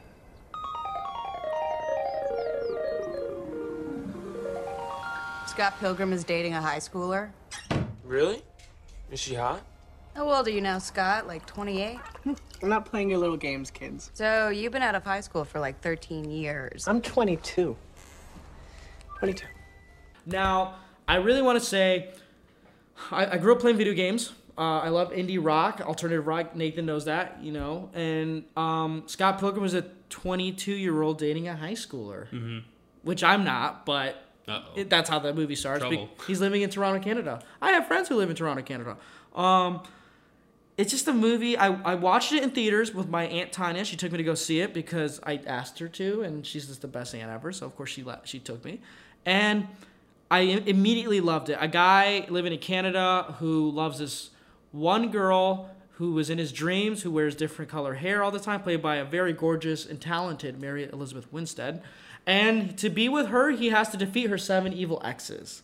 And Jason Schwartzman is one of them, and I love Jason Schwartzman. So is Chris Evans. And Chris Evans is in it as well, and one of the McCulkin brothers, not the one from Home Alone. Rory? The black-haired one. Rory. Yeah, he's in it. And there's a lot of other people. Aubrey Plaza's in this film as well. I love, she's the friend who always bleeps. Yep, and Brie Larson's in it as well. Yeah. So this film... One of the exes. I don't know why I did that. That was weird. Friend of a friend. This is a movie I watch all the time. So. It's a highly rewatchable movie. Yeah. It's real fun. This is just like pure fun, great filmmaking. You know, not everything has to be a grandioso thing, but this special effects, the acting with Michael Cera is just perfect. It's a perfect one. It feels so much like a graphic novel too. That's what I love about it. I feel like it was a good transfer of mediums. Yes, it is. And you know what? A lot of these films are part of me I wish I was, or part of me that I did, and I wish I was Scott Pilgrim sometimes. Versus the World. Yeah. What's your number 2? My number 2 is arguably one of the most emotional films that I've ever watched, and I rewatch. In fact, this is a highly rewatchable movie that I really, really love. In fact, actually, everyone of the boys love this movie, if I am correct. It's directed by Luca Guadagnino, and it is Call Me By Your Name. Muscles are firm. Not a straight body in these statues. They're all curved. Sometimes impossibly curved, and so nonchalant, hence their ageless ambiguity, as if they're daring you to desire them. Is there anything you don't know? Boundless by the time I cry. You only knew how little I know about the things that matter. Build your walls around. What things that matter? White noise, what an awful sound. You know what things. You're saying what I think you're saying. At least I know that Seth is in love with this movie like me. I don't know about... Now I'm looking at Chris. He seems to be distraught. I don't know if he likes it as much as us, but... I haven't seen it. Oh, shit. So, anyway, this movie is a fantastic love story between two individuals, Armie Hammer and Timothy Chalamet, who are a little bit different in age, and there was actually some controversy there, which is BS because I've read the book too, and honestly, they're not that much of a difference. It's like 17 and like 22 or something like that. It's not that bad. Anyway, it's a summer love story. It's a coming of age story about two men who love each other and are kind of discovering themselves sexually as well, and having to go through a summer that is like it's so wonderful, it's so frustrating, it's such a beautiful like experience, and that's the thing too. And there's really, without going too much into the movie itself, there are some wonderful performances in this movie, like I said, by the two main characters, also by the father, who was in several movies that year, including Shape of Water. And I'm talking about Michael Stolberg. He was known for A Serious Man, the Coen Brothers movies. Oh, yes. Michael Stolberg is the father of Timothy Chalamet, and he does such a fantastic such a fantastic job in this movie as a father. And just like you had an experience with The Farewell, I remember the first time watching this movie, I just ugly cried several times. And it also has a really fantastic score by the one and only Sufjan Stevens. Yeah. What were you going to say? I was going to say Sufjan Stevens. Sufjan Stevens. Hey, he made a whole album dedicated to Illinois and Chicago, so he's okay on my books. Well, he was going to do 50 state, like all 50. Yeah, just do Illinois. Well, he's done 2. I don't remember the other one. But, Missouri? Yeah, Missouri. Haha. So that's where we're at.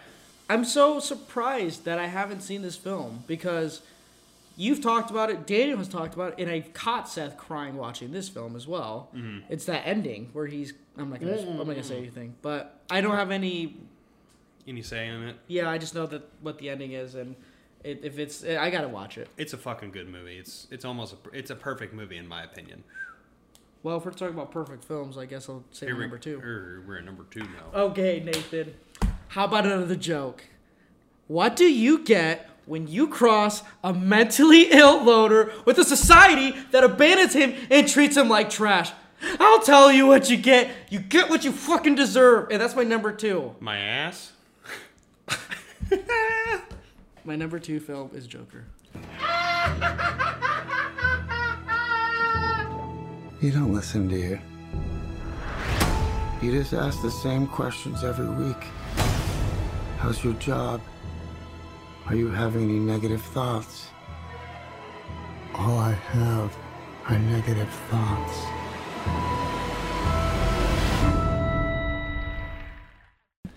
Is it really? Just let the smoke settle. It's not Joker. It's number 2. Number 2 is not the Joker. Yeah, it is. Are you serious? Yeah, Joker's my number 2 film. And I'm tired of pretending that it's not. Okay. No one can hurt me anymore. My life is nothing but a comedy. What about the people out there? People in the streets? I don't know. They're laughing. They're laughing at what you did. I know. No, my number 2 is not Joker. I thought about it for a second, but no. Number 2 is controversial, just like the Joker was. That's why I referenced it. But number 2 is a Woody Allen film. Oh, Midnight in Paris. One of them I haven't seen. Yeah, I still haven't seen that. Midnight in Paris is my number 2. You know, nostalgia is denial. Denial of the painful present.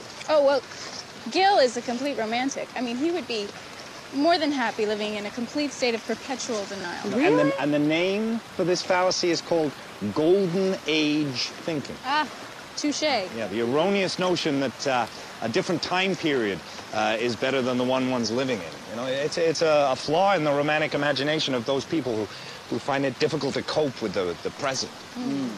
It's a film I've watched like 6 or 7 times. It's probably one of the most watched movies I've seen. Owen Wilson plays Gil Pender, who is he's visiting Paris, France with his fiancée Inez, played by Rachel McAdams. And he got a chance to live there at one time in his life, and he didn't take it. Instead, he went to Hollywood to be a Hollywood hack, writing screenplays. Really tough job. And he goes with Inez just on a trip, and one night he gets drunk, and he stumbles into an old car because Gil is writing a book about an antique shop. Before you ask what an antique shop is, it's where they used to sell like old movie memorabilia and Shirley Temple dolls, which is a quote of the movie, by the way.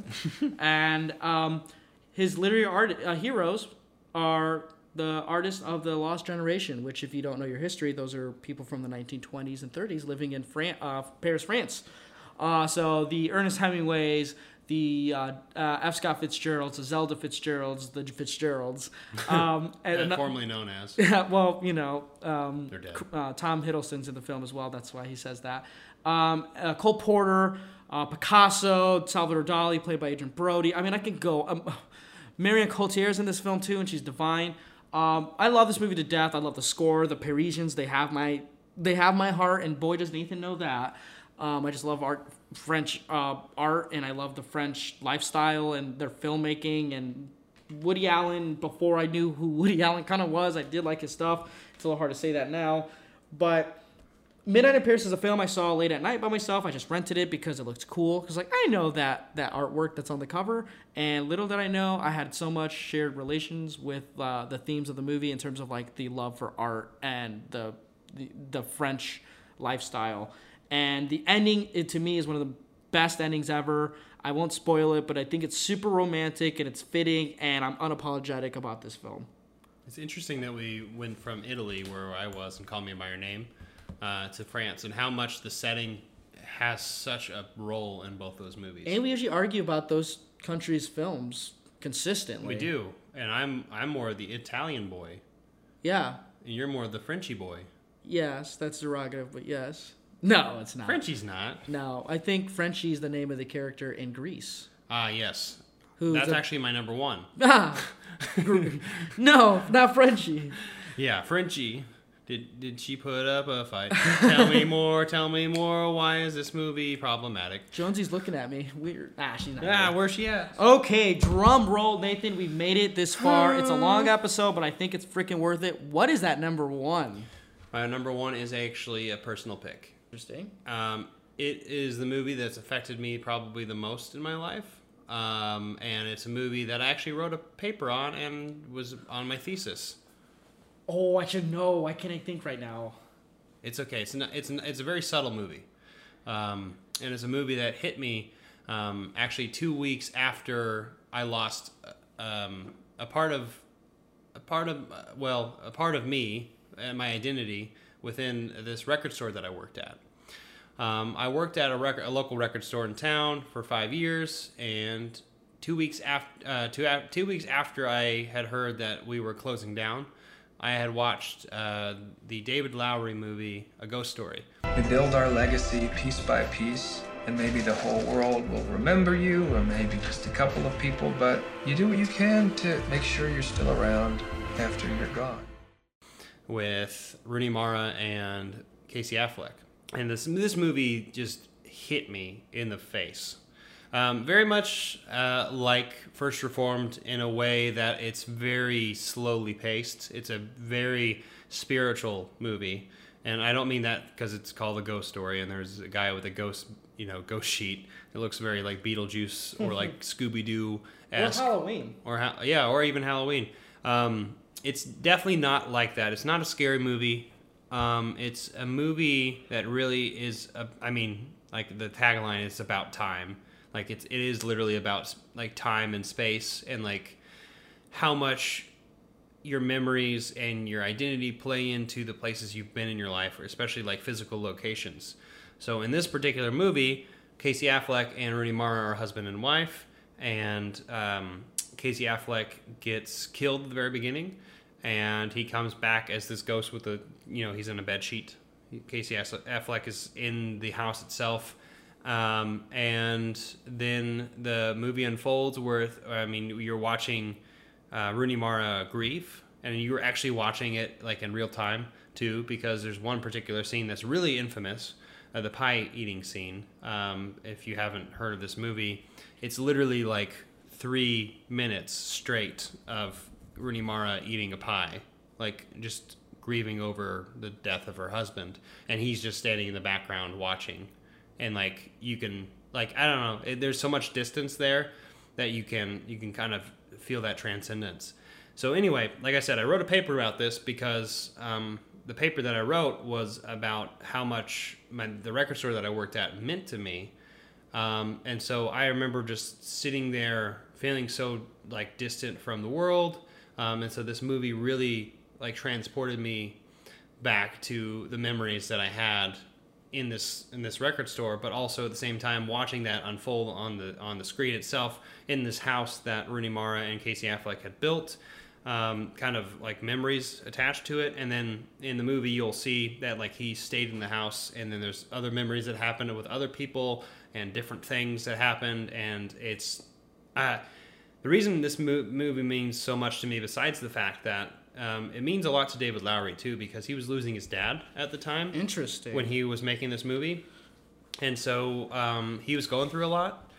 But also the fact that this is not the first time he worked with both Rooney Mara and Casey Affleck. He worked with them previously on a kind of a modern Western called Ain't Them Body Saints, which is actually a pretty good movie too.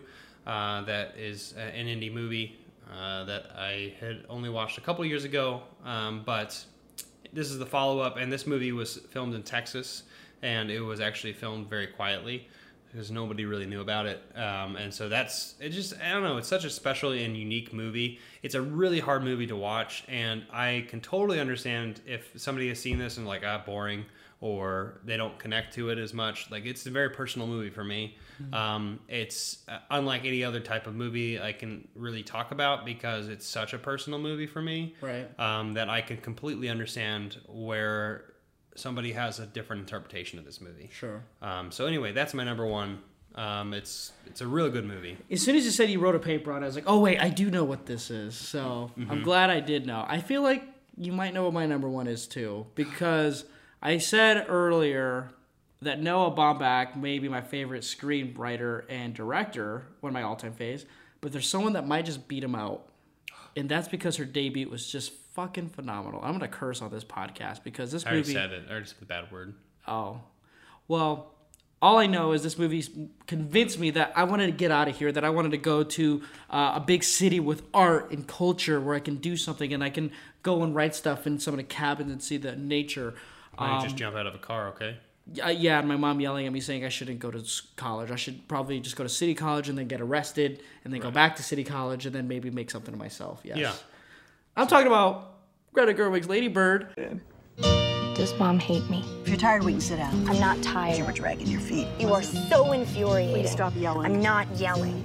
Oh, it's perfect. Do you love it? You both have such strong personalities. Man, you know, there's something about certain movies, you can't really explain your love for them, except just watch them and just smile when you watch it. And that's Lady Bird for me. I've seen this movie like 3 times now in my life, and it always gets better, never worse. Saoirse Ronan, I love as Lady Bird. She's such a believable character. You get a Timothy Chalamet as well as a love interest, and you also get a Lucas Hedges. Yeah, Lucas Hedges. As a love interest as well. You get a lot of, I think, up-and-coming stars in some of their, right when they're blowing up. And then you get Laurie Metcalf as the mother, who I think got snubbed for Best Supporting Actress to I, Tanya's Allison Janney. But this is Greta Gerwig's first film in 2017. She didn't win an Oscar for Best Original Screenplay, which sucks. She didn't win Best Director, which sucks. And it didn't win Best Picture, lost The Shape of Water. Hard to argue. Right, Del Toro made a really good movie. He did. Yeah. But you know what? Greta did something special for me doing that. I'd seen her on screen in a bunch of Noah films. She was in Greenberg. She was in Frances Ha, like I said before. She was in Mistress America. So I've watched films and seen her and adored her. And seeing her direct a film about a young girl trying to become something herself, also coming from a Catholic background too. Lady Bird, she's Catholic as well. Mm-hmm. And I know exactly the problem she was going through, like eating the communion. I didn't do that, but I knew about how that was bad, the dress codes, all the weirdness, the bad kids, the skirts being too high. Because I wore a skirt in Catholic school too. Right. But this movie this movie is almost like too made for me. Does that make sense? There's some movies where it's like, I'm going to gatekeep this movie because it's like too close to home for me. I think that's why our number ones kind of match up. Yeah, the movies are made for us. Because when you clear off all the Joker quotes and the fake admiration for cinema like I have, I'm just really a Catholic schoolgirl, like in Lady Bird. I feel like people think I'm joking about the movie, but no, there's a lot of similarities in personality and just like that teen angst, that Lady Bird has. Her name's really Christina, but you vote for Lady Bird, and she wants you to call her that. So yeah, Lady Bird's my number one, and I'm not gonna argue why it barely made the list because it was a clear favorite. I already knew when after the movie was like, this is gonna be my number one of the decade. There's not gonna be one film that's gonna be better than it. So, wow, Nathan, I can't believe you really just sat here and listened to me talk about my top 10 favorite movies. I can't believe you sat here and actually listened to me talk about my top 10 movies. Well, I was curious because I wanted to test and see if you actually knew what cinema was. Nope. I didn't know if you're just watching, that Hanna-Barbera Boomerang cartoons. Fun fact, actually, Fast and the Furious are 4 of my picks. I don't know 2010s, how many there are in the 2010s. I don't know either. I have only seen the first one, man. Yeah, same. Well, no, I've seen 3, but we're not going to talk about the Fast and Furious here. All right, we're done. I just wanted to say my Hanna-Barbera joke because it's called Boomerang, and people are like, Boomerang's cool. I'm like, yeah, you know why? Because it's made for boomers. Yeah. Okay. Boomerang. There we go. Coming right back. It's a boomerang. Oh, nice. Yeah. Give us some money, Boomerang. Okay. Anyway, Nathan, where can we find you so we can hear more of your voice and maybe even see that pretty face of yours? You can find me at Nathan Jones at YouTube. Just remember to type in Nathan Jones Movie Review or Movie Reviewer, and you can find me there. Also, I'm looking into options of where I will put this upcoming podcast, the Fastbender and the Furious kind of Whistlemania podcast, but it'll be on YouTube as well, so you can find me there. Awesome. Thank you, Nathan, again. I know this was a short notice thing, but I knew I could trust you to come up with a good list that I think is super interesting. This episode is really long, which I have no problem with because this is some really quality shit ish right here. I keep cursing. Thanks, boy. I'm so anxious and excited that we got this list out. My name is Chris. I'm the host here at the Hertastic Podcast. You can see me do my Hertastic reviews on YouTube at the Hertastic Reviews. You can also check us out on the website at the hertasticreviews.blogspot.com. Like I said, that is the hertasticreviews.blogspot.com. Also officially the worst name of any website ever. I just realized something. Yes, sir. I have started using Letterboxd finally. Well, welcome to the club, dude. Well, I've had it for a while, but I started it. I'm like, you know what? I'm going to start using it. So, Nathan, I will plug that DJ Dr. Jones that you have there. It's not DJ. Just messing. It's Dr. Jones 23.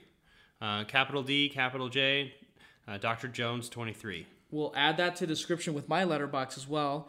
If you want to follow more of our quick reviews after watching films. I snap because they're really quick like that. Like, bleh, scared you. But again, you can follow us on YouTube. If you want to email the show and give us your thoughts about how you hated it, I totally want to read those. So send that to the HURTASTIC.reviews@gmail.com because that's the hertastic.reviews@gmail.com. Give us your thoughts, maybe a suggestion for next episode, and hell, maybe I'll have you speak your opinion on why you hate me on here. So thanks for having me. No problem, brother. Thank you for sharing your top 10. We should do this again sometime, don't you think? For sure. For sure. I can't wait to be on WrestleMania. Whistlemania. Well, we don't want to get Vince McMahon mad. I'm saying in March when WrestleMania starts, maybe I'll show up. We will probably talk about WrestleMania because if you haven't noticed, our name is derived from the wrestling world. And so, yeah, but if you listen to the podcast, you'll know that Joseph and I are fans of wrestling. Right. Well, thank you, Nathan. Yeah, right. Let's end this freaking, yeah. Well, Nathan, thank you for tuning in with us. And thank you all for listening to the Hertastic podcast. Like I always say here, which I'll say for the first time, is that films are life. So, films are an entree, so don't get filled with bread. That didn't land very well. But thank you all for listening, and I will see you next time.